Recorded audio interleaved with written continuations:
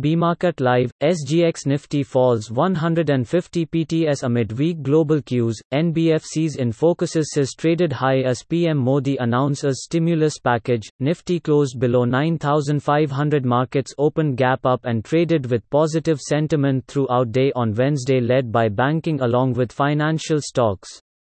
Nifty managed to close at 9,383.55, adding 187 points. PSU banks along with realty stocks traded with positive sentiments, whereas pharma and FMCG sector closed in red mark. Nifty Bank closed at 19,635, adding 772.20 points from the previous day's closing. As per weekly option data, handful of put writing on lower strikes ranging from 9,200 to 9,400 is seen, which shows Nifty would witness firm support in sub 9,200 zone. 9,000 will act as support as maximum put orders placed here. But Nifty likely to face stiff resistance at 9,500 as maximum call orders placed here. We can witness strength only if Nifty breaks level of 9,500.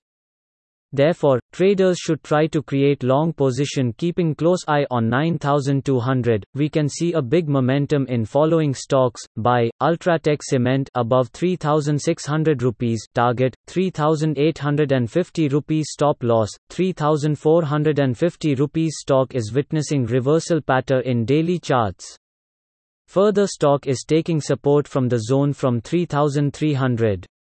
Breakout from its resistance levels of 3,600 would lead stock to witness more upward movement. Considering the technical evidence discussed above, we recommend buying the stock above 3,600 for the target of 3,850, keeping a stop loss at 3,450 on closing basis. Buy Gujarat State Fertilizer and Chemicals above 42 rupees and 80 paise, target 47 rupees, stop loss 40 rupees. Stock is witnessing reversal pattern in daily charts. Further, stock is taking support from the zone from 40. Breakout from its resistance levels of 42.80 would lead stock to witness more upward movement. We recommend buying the stock above 42.80 for the target of 47, keeping a stop loss at 40 on closing basis. Disclaimer: the analyst does not hold position in any of the stocks mentioned above.